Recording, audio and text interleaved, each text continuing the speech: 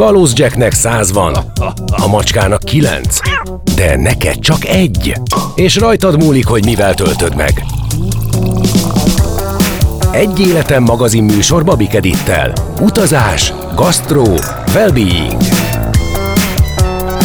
Minden pénteken délután 2-től a Rádió Cafén. Egy életem. Játsz a világ összes színével. Sziasztok, Babik Edit vagyok, és mai vendégemmel Oláh Andreával könyvek segítségével utazunk, könyvek által kelünk útra. Andi a Rádió Café munkatársam, a Könyvben utazom és az Életre szóló könyvek című műsorok szerkesztője, műsorvezetője, saját weboldalán, a Könyvben utazomon sok száz könyvet ajánl figyelmünkbe beszélgetéseiben, írásaiban, az élet szinte minden színterét felölelve. A tudománytól a gasztronómiáig, a pszichológiától a történelemig. Andi rendszeresen tart könyvbemutatókat, író-olvasó találkozókat, és azért hívtam meg a stúdióba, hogy meséljen nekünk azokról a turisztikai, utazási élményeiről, amiket könyveken keresztül, könyvek által ismert meg. Biztos vagyok benne, hogy mint mindig most is kedvet csinál nekünk egy-két könyvhöz majd. Szia Andi, szeretettel köszöntelek, örülök, hogy itt vagy. Köszönöm a meghívást, és köszöntöm a hallgatókat is. Na, az első kérdés, van-e most nálad könyv a táskádban? Képzeld, most tettem ki, mert olyan táskám van, ami nem bírja a sok könyvet. Mindig nagy táskával járok, hogy 2-3 kötet elférjen benne, de épp kiraktam, interjúztam Tari Anna Máriával a Hol a boldogság mostanában című könyvéről, úgyhogy az 3 perce még itt volt. 3 perce itt volt, és biztos, hogy ha fizikailag nincs is nálad könyv a fejedben, azért sok száz könyv ott van, és bármikor, bárhol lehet téged kérdezni a könyvekről, rengeteg embernek ajánlasz, ajándékozol, sőt, emlékszem, hogy nagyon sokszor az életem bizonyos szakaszaiban, amikor vagy szomorú voltam, vagy nagyon boldog voltam, vagy karrierváltás előtt voltam, mindig te ajánlottál valami figyelemre méltó könyvet, ami tovább lendített.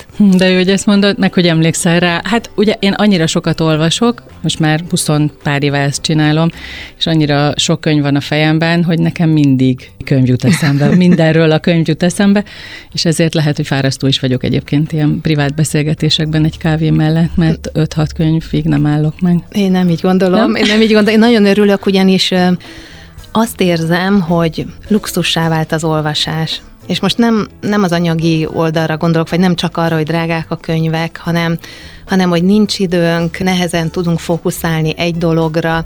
Én tudom, hogy ez nekem olyan kincs, amikor végre egy könyvet veszek a kezembe, bekuckózom, viszem a teámat, és leülhetek olvasni.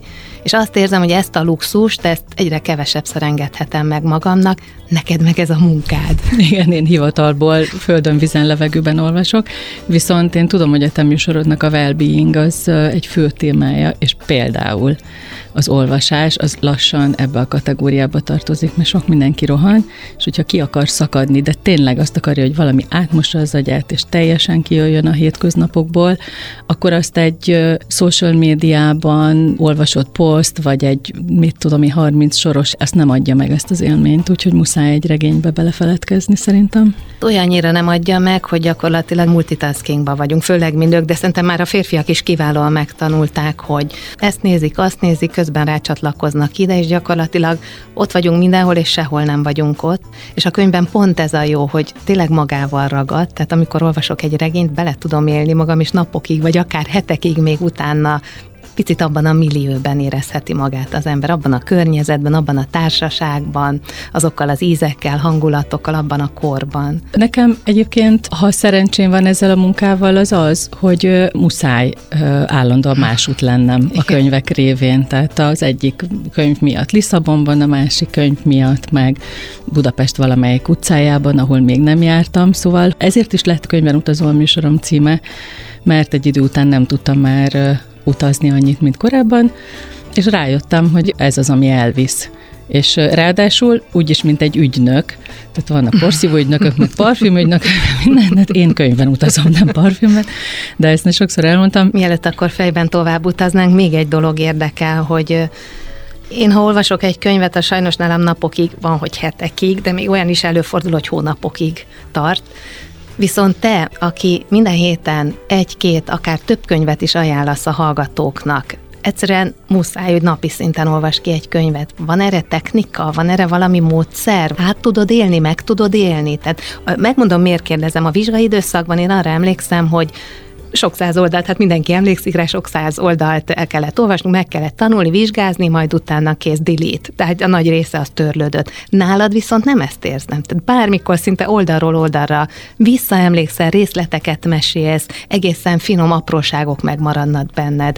Mi ennek a technikája? Szerintem, aki ezt csinálja, tehát ugyanígy ajánlkönyveket, vagy recenziókat ír, vagy nem tudom, tehát bárki, akinek dolga az, hogy sokat olvasson, annak egyszerűen edzésben van az agya. Szóval én nem tudom ezeket a divatos technikát, nem tudok gyors olvasni, meg semmi ilyesmit nem tudok, hanem leülök, tehát nekem az van, hogy nincs más lehetőség, tehát nem ugrabugrálok föl, meg nem veszel semmi az olvasástól, hanem épp legutóbb egy Nesből könyvet olvastam, tudom, holnap fogok interjúzni róla, egy skandináv krimit olvastam, és reggel 7:30 elmentek a gyerekek az iskolába.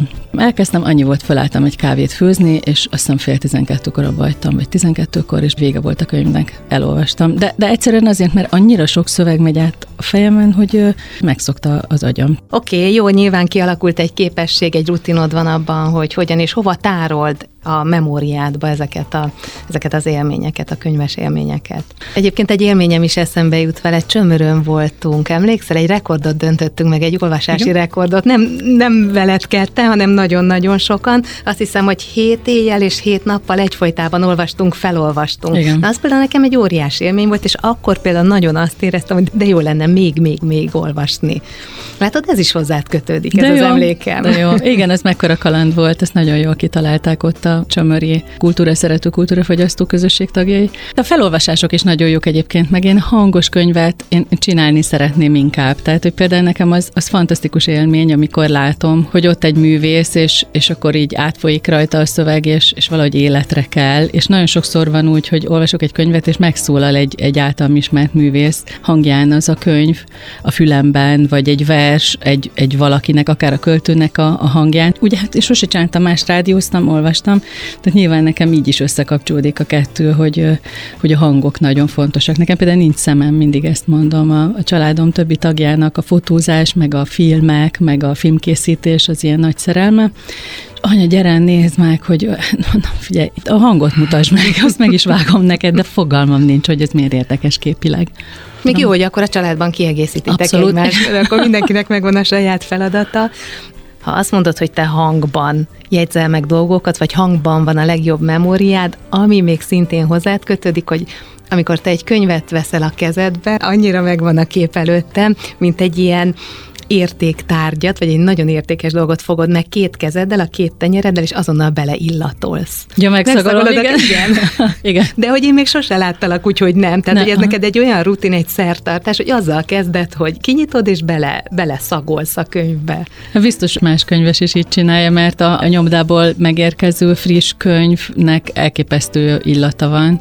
És egyébként én a régi könyveket is megszagolom. Én voltam az egyik író barátomnak az irodájában, és ott régi könyvek voltak, 100-120 éves brit könyvek, régi kiadásúak, és alig vártam, hogy menjen már ki mindenki a tárgyalóból, és hogy szabad legyen a terep. Pontosan. Mert addig csak így böngésztem, még nézegettem, hogy milyen valami jogi témájú könyvek voltak, annyit értettem belőle, és alig vártam, hogy megszagoljam. És milyen volt? Hát nagyon izgalmas, mert teljesen más, ugye a nyomda nyilván más, meg az idő, amit rajta hagy, ilyen kis finom, dohos illata volt. Nem gondoltam tovább, hogy akkor most milyen történet kerül az illat mögé, de minden esetre, tehát mint egy ilyen valaki, aki nem egészen normális, néztem, hogy menjen már ki mindenki a tárgyalóban, muszáj megszagolgatnom, és lehet, hogy furcsán néztek volna rám. Na, akkor beszéltünk már a hangokról, az illatokról, és akkor most mégis egy picit a vizualitást, vagy a fantázia világunkat hívjuk az előtérbe. Kezdjünk el utazni könyvben. Említetted, hogy korábban turizmussal is foglalkoztál, és jobban volt lehetőséged utazni. Mikor volt ez, és akkor hogyan fért meg az utazás és a könyv egymás mellett? 2002-ben volt az, amikor én a Kossuth Rádióból kaptam egy meghívást, egy akkor induló, vagy pár évvel azelőtt induló rádióhoz, hogy csináljak egy idegenforgalmi műsort. És én addig a Kossuth Rádióban ugye én szocioriportokkal foglalkoztam, a Magyarországról jövök című műsorban dolgoztam, és műsort vezettem, és már foglalkoztam kulturális témákkal is, meg könyvekkel is dolgoztam már akkor, meg színházzal, de az idegenforgalom az olyan volt, mint hogyha tényleg azt mondták volna, és akkor most éld az eszkimók életét, vagy nem tudom, tehát közöm nem volt hozzá. Sokat utaztam viszont akkoriban már, meg utána is, de hogy sosem gondoltam, hogy engem a turizmus így érdekel.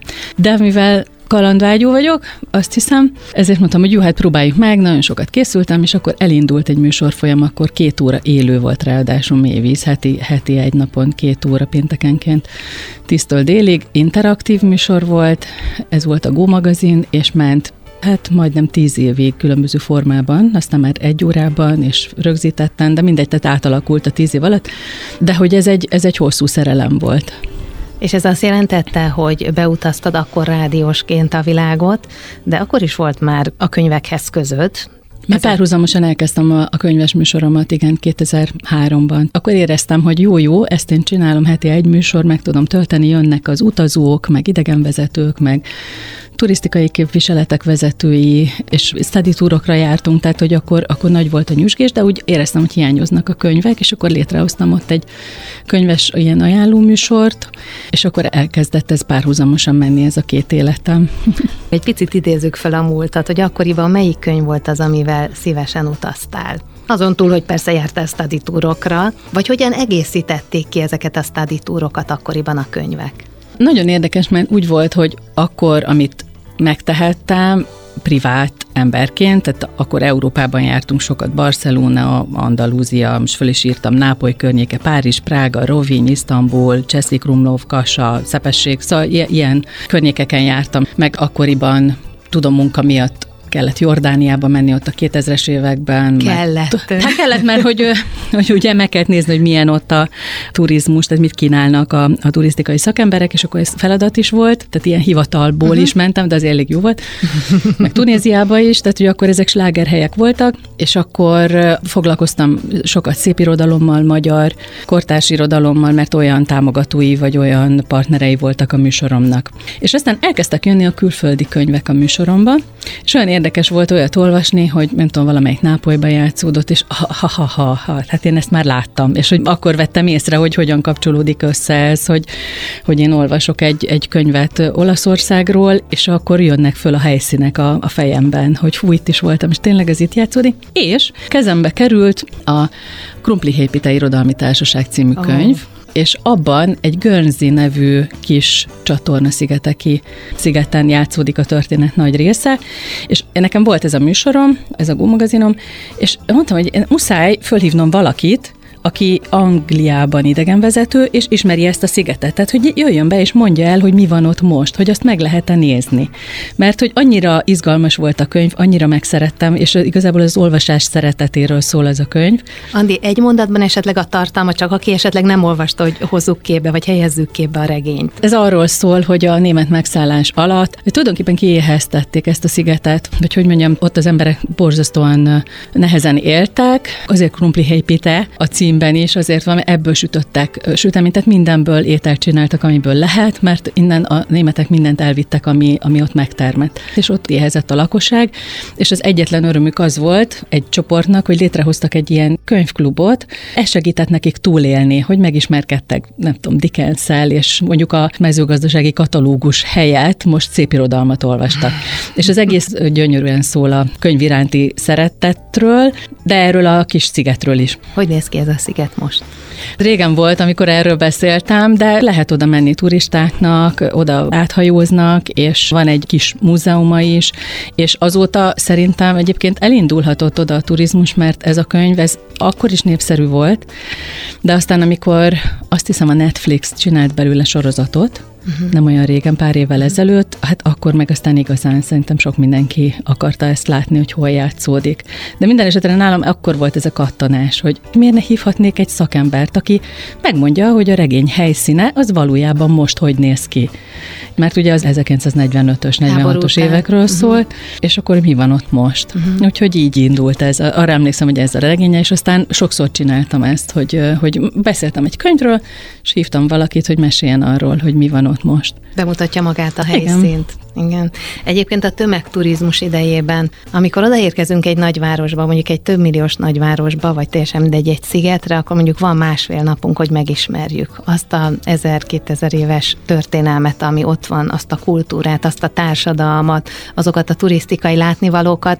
Szinte lehetetlen, tényleg lehetetlen impulzusokat tudunk kapni, de például ezek a könyvek olyan szépen felépítik ezt a hátteret, ezt a bázist, ami megerősíthet abban, amit ott látunk, vagy éppen elgondolkodtat, hogyha ott vagyunk. Abszolút, meg sok-sok új információt ad, vagy olyan impulzust ad, ami mellett simán elmennénk. Tehát, hogy egyszerűen izgalmas és értékes és érdekes lesz egy vendéglő, vagy egy könyvtár, vagy egy, nem tudom, a skandináv krimik olvasói tudják, hogy Nesbőt említettem az előbb, hogy Jon Nesbø regényei alapján már könyvturizmus indult. Tehát, hogy a helyi rendőrség, az oszlói rendőrség épülete is turisztikai látnivaló lett, hiszen oda mennek az olvasók? Hát van egy túra, és akkor megnézik meg azt a pubot, ahol a Nesbø főkaraktere, a nyomozó szokott idogálni, és azt is megnéz, mert ez egy létező pub.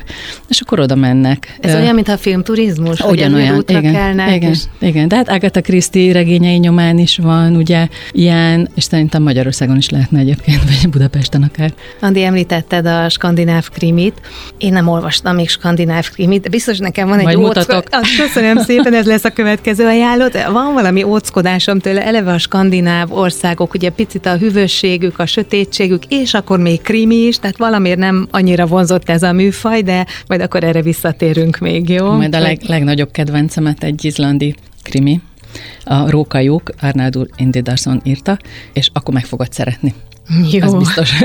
Mondjunk akkor egy kertcsinálót még a hallgatóinknak is. A skandináv krimi? Igen, mielőtt elmegyünk szünetre, jó? Én nagyon szeretem a Kepler könyveket, egy Lars Kepler álnéven író házaspár, művész házaspár könyvei, de aki nem szereti nagyon a jegyetlenebb thrillert, az szerintem például Camilla Läckberg könyveit ismerje meg, ő svéd, és egy svéd halászfaluból indulnak a könyvei mindig, és azon szoktunk nevetni, ez Fjällbacka, nem tudom, hogy jól mondom-e, de hogy ez egy teljesen ártatlan és ártalmatlan kis halászfalu, ez a szülőhelye ennek a szerzőnek, majdnem minden könyve onnan indul, és valami borzasztó gyilkosság történik ott, tehát Fjällbacka rossz híre van, de biztos, hogy ez is turisztikai célpont. Látod, ezért mondtam én is, hogy én egy picit távol tartom magam, de hát ha van, akinek kedvet csináltunk most, akkor most egy pici szünet erejéig megállunk, és utána folytatjuk a beszélgetést Oláh Andreával, akivel ezúttal könyvekben, könyvek segítségével utazunk együtt tovább.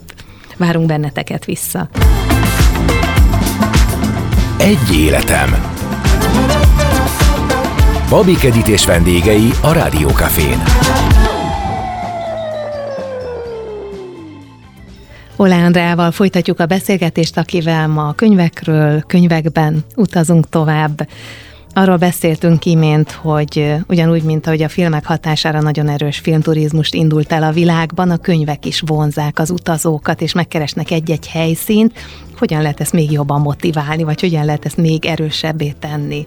Én azt veszem észre, hogy egyre több szerzőben van szándék arra, hogy megmutassa az adott országot, azért, mert szereti, vagy azért, mert dolga van vele. Például én sokat beszélek itt a Könyvben utazomban Mörk Leonóra regényeiről. Ő például Németországba megy, imádja Németországot, a kultúráját, a klasszikus zenét, a Goethét, a szerzőket, teszem mindenkit, és olyan regényeket ír, amik szerintem biztos, hogy nagyon sok olvasót inspiráltak, hogy menjenek el olyan németországi városokba, mint ami Wittenbergbe, vagy Dresdába, mert még nem voltak esetleg, vagy számos más helyre, ami egyébként nem jutott volna alapjáraton eszükbe. És az előbb említetted, hogy tényleg másfél napunk van arra, hogy egy városban körülnézzünk.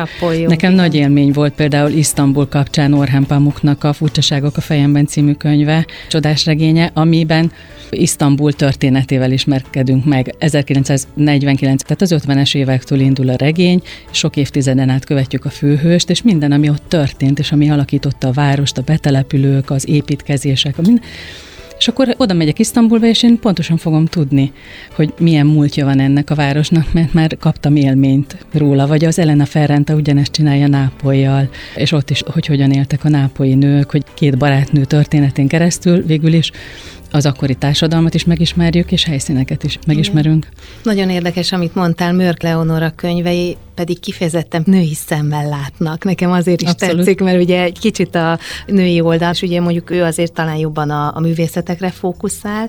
Most eszembe jutott még a múltból is mondjuk Gróf Széchenyi, aki a katonai évek után ugye arisztokrataként megtehette, hogy utazzon, világot lásson, és akkor ő is annyiféle szemszögből írta le a világot, ugye akkor még keveseknek adott meg, hogy utazzanak. És azon túl, hogy a turisztikai látnivalókat, tehát fogalmazzunk így, vagy a közgazdaságtant, vagy az építészetet leírta, vagy a társadalomról írt, lett egy globális kép. És az nagyon jó, ha van egy ilyen globális képem, amit oda helyezek, és aztán úgy megyek oda a városba tényleg, hogy mondjuk egy mai szerző által már konkrét célpontokat kapok. Igen, az úti könyvek, arról nem is beszéltünk, de hát ott van az Izeki megszerelmek, ugye mennyi gyönyörű hellyel ismerteti meg főleg a nőolvasókat, gondolom.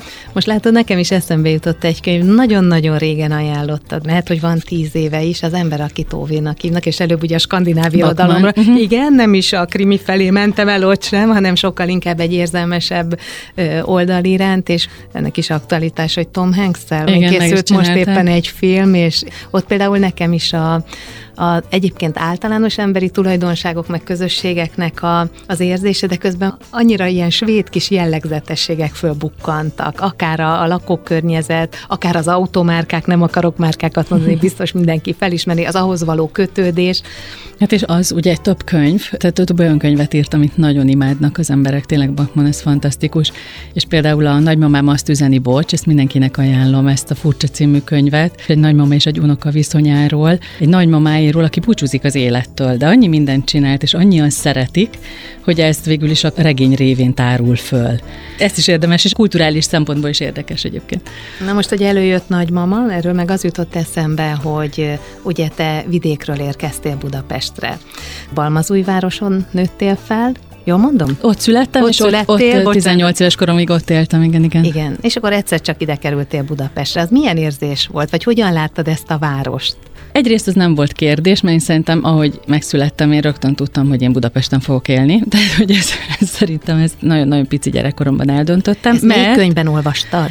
Nem, képzeld el, hogy azt tudtam, hogy Budapesten vannak a színházak. Debrecenben is volt, ez közel volt, de ott csak egy volt, nehogy már.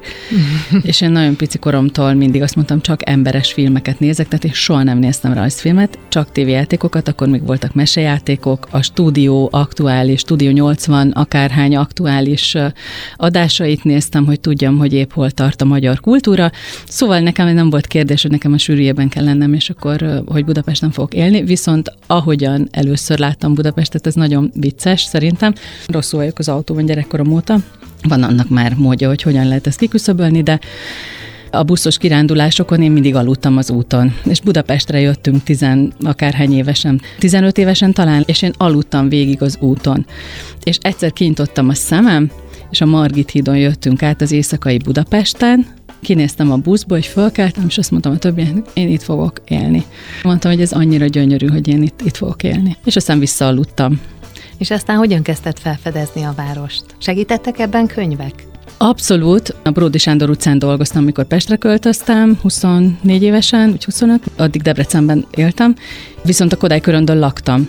és akkor minden éjszaka, tehát tulajdonképpen minden nap végig gyalog az Andrássy úton, úgy mentem. Csodálatos volt, hogy fölköltözöm Budapestre, és a város legszebb sugárútján megyek haza minden nap, ott egy kis albérletbe. Az nagyon jó volt, és akkor az épületeket, persze, hát hogy az épületek történetét mindig néztem, ezeket a villákat, az operaházat, a balettintézetet, ami ott volt még, a Broadway-t, hát a színházi épületek, szóval sokat olvastam róluk, igen. Szoktál nekem mesélni gyerekeknek íródott könyvekről is, amik szintén segítik felfedezni a várost, és érdekes, hogy nem csak a gyerekeknek, hanem tényleg szívesen nyúlunk mi felnőttek is. Titel Kinga jó néhány évvel ezelőtt kezdte el Budapest kincseit így megírni a gyerekeknek. Nagyon praktikus, apró információkkal, rengeteg érdekességgel, kisrajzokkal, jellegzetes kapuajról, kilincsről, szóval elképesztő, amit csinált. Ma már angolul is lehet ezeket kapni, tehát nagyon nagy siker lett. Csak azt akarom mondani, hogy a gyerekeknek nagyon hasznos egy ilyen könyv, és már több is van azóta, nem csak egész Budapestet bemutató. Szóval Titel Kinga úttörő volt ebben, azt hiszem. Biztos voltak mások is, csak én az ő könyvével dolgoztam, meg vele beszélgettem, és hát a felnőttek is, tudom, hogy nekem is vannak ismerősök, akik a Kinga könyveivel mentek, és akkor fedezték föl a várnegyedet, hogy fú, itt álljunk meg, mert azt írja a könyv, hogy... De jó, amikor picit gyerekké válhatunk. De bocsáss meg, még most eszembe jutott a Nyulász Péter. Ugye ezek régebbi történetek, de hát ő meg a Balatonról, tehát a Helka könyve, regénye, ami a Balaton tündéréről szól, és arról a környezetről, hát az is majdnem azt mondta, hogy mekkorát ment, de tényleg, tehát hogy milyen nagyon népszerű volt a gyerekek körében, mert egészen máshogy mutatja meg a Balatont. És hogyha már Balatonra vittél, akkor, és ugye, mint tudjuk, én nem szeretem a krimit, de te mostanában nagyon sokat mesélsz nekem egy balatoni írónőről, aki pontosan krimiket ír a Balatonról. Akkor picit nézzük meg a Balatont ebből a szempontból is. Szlavicsek Juditot, szerintem az ő nevét sokan ismerik, és többet is interjúztam vele már. Szóval, hogy Szlavicsek Judit az, aki balatoni krimiket ír, és emlékszem, amikor a legelső könyve megjelent, a Légyot, akkor így kérdeztem tőle, hogy te nem félsz? Olyan szent helyet bolygatsz meg, ahova mindenkinek csak jó élménye kapcsolódik. Igen, és aztán azóta kiderült, hogy nagyon szeretik az olvasók, és ő jellegzetes helyszíneket választ a Balaton környékéről, hát ami most így egészen más arcát mutatja így az olvasóknak. Igen, tehát mindenki ismeri, és akkor rátesz valami izgalmat, vagy valami félelmet, vagy szeretünk borzongani, vagy miért? Mitől lehet vonzó egy balatoni krimi? Például ismerjük azt, amikor pancsolnak benne a gyerekek, meg mondjuk naplemente van, és azt megnézzük, aztán elmegyünk vacsorázni. De hát a Judit mesélt arról interjúban, hogy 1000 arca van a Balatonnak, hogy van, amikor haragos, hogy milyen télen, hogy amikor jég van rajta, hogy amikor fújja a szél hullámokkal, nem tudom. Szóval, hogy annyi élet költözik így a Balatonba, és a környező településekre is, hiszen ő közel megy az ott élők életmódjához akár. Szóval nekem a Balatonnal kapcsolatban ez még sose jutott eszembe, most már eszembe jut, hogy ezt figyeljem. Említetted imént, hogy író-olvasó találkozókat is gyakran tartasz, könyvbemutatókat is szoktál tartani. Igen, hogyha fölkérnek, igen. Erről meg az jut eszembe, hogy ezek általában, vagy legalábbis amiken én eddig voltam valaha, vagy valami nagyon ikonikus, szép cukrászdában, szállodában vannak, vagy valami nagyon-nagyon egyszerű művelődési házban, közösségi házban, hogy volt-e neked valami olyan utazási élményed, mert hiszen neked oda kell menni, ahol ez a könyvbemutató van, vagy arra a helyszínre kell menni. Volt-e valami, ami megmarad benned, vagy azért, mert az ottani emberek különlegesek voltak, vagy teljesen más szemszögből látták azt az írót, vagy azt a szerzőt, aki ott volt, vagy azért, mert érdekes volt a lokáció. Van ilyen élményed?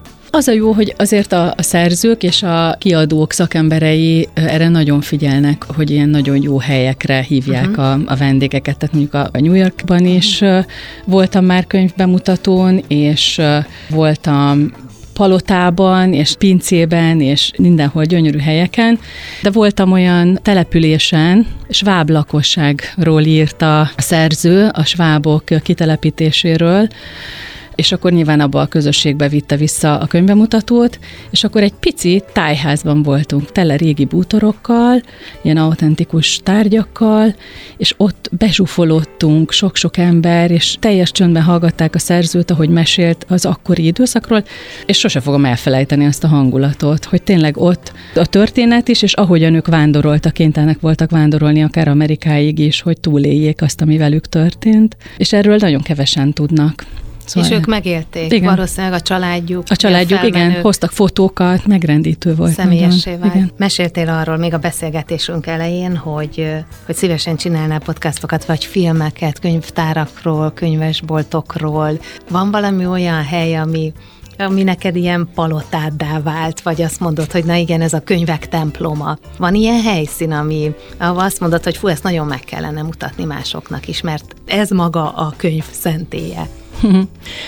Mindig azt gondolom, hogy már eljutottam abba a korba, amikor nem kéne álmodoznom, de valószínűleg így vagyok összerakva, úgyhogy folyton vannak ilyen álmaim, és annyi olyan gasztrotúra van, meg gasztronómiai filmek, hogy adott országok fontos ételeit bemutatja egy ilyen útifilm, hogy azt gondoltam, hogy milyen jó lenne fölfűzni a világ legszebb könyvtárait, vagy könyvesboltjait, mert ugye Portóban is van egy csodálatos könyvesbolt, amit biztos mindenki látott, már csak nem tudja, hogy ott van, vagy például Párizsban, amikor voltam, mindig én kis zarándokhelyként elmegyünk ebbe a Shakespeare könyvesboltba, ott a Szajna partján, megnézzük, róla. És olyan érdekes története van ott annak, hogy régen a vándorok ott megpihentek, ott van ágy, ott megaludhattak egy éjszakát, és ez meg könyvek között. De gyönyörű például az Irci könyvtár is, igen. És hát rengeteg vagy Pannonhalmán vagy a szomszédban, Ausztriában Admont, a legnagyobb apátsági könyvtár, és gyönyörű szép. Csodaszép, és olyan kincseik vannak, ugye mindegyiket megnéztem, hogy micsoda kincseik vannak. Ugye összeállítottam egy ilyen 10 könyvtárból álló, vagy könyvesboltból is álló tervet, hogy hova mennék, de mondjuk megnézném az egyik skandináv ötletet is, ahol a láthatatlan könyvtár van.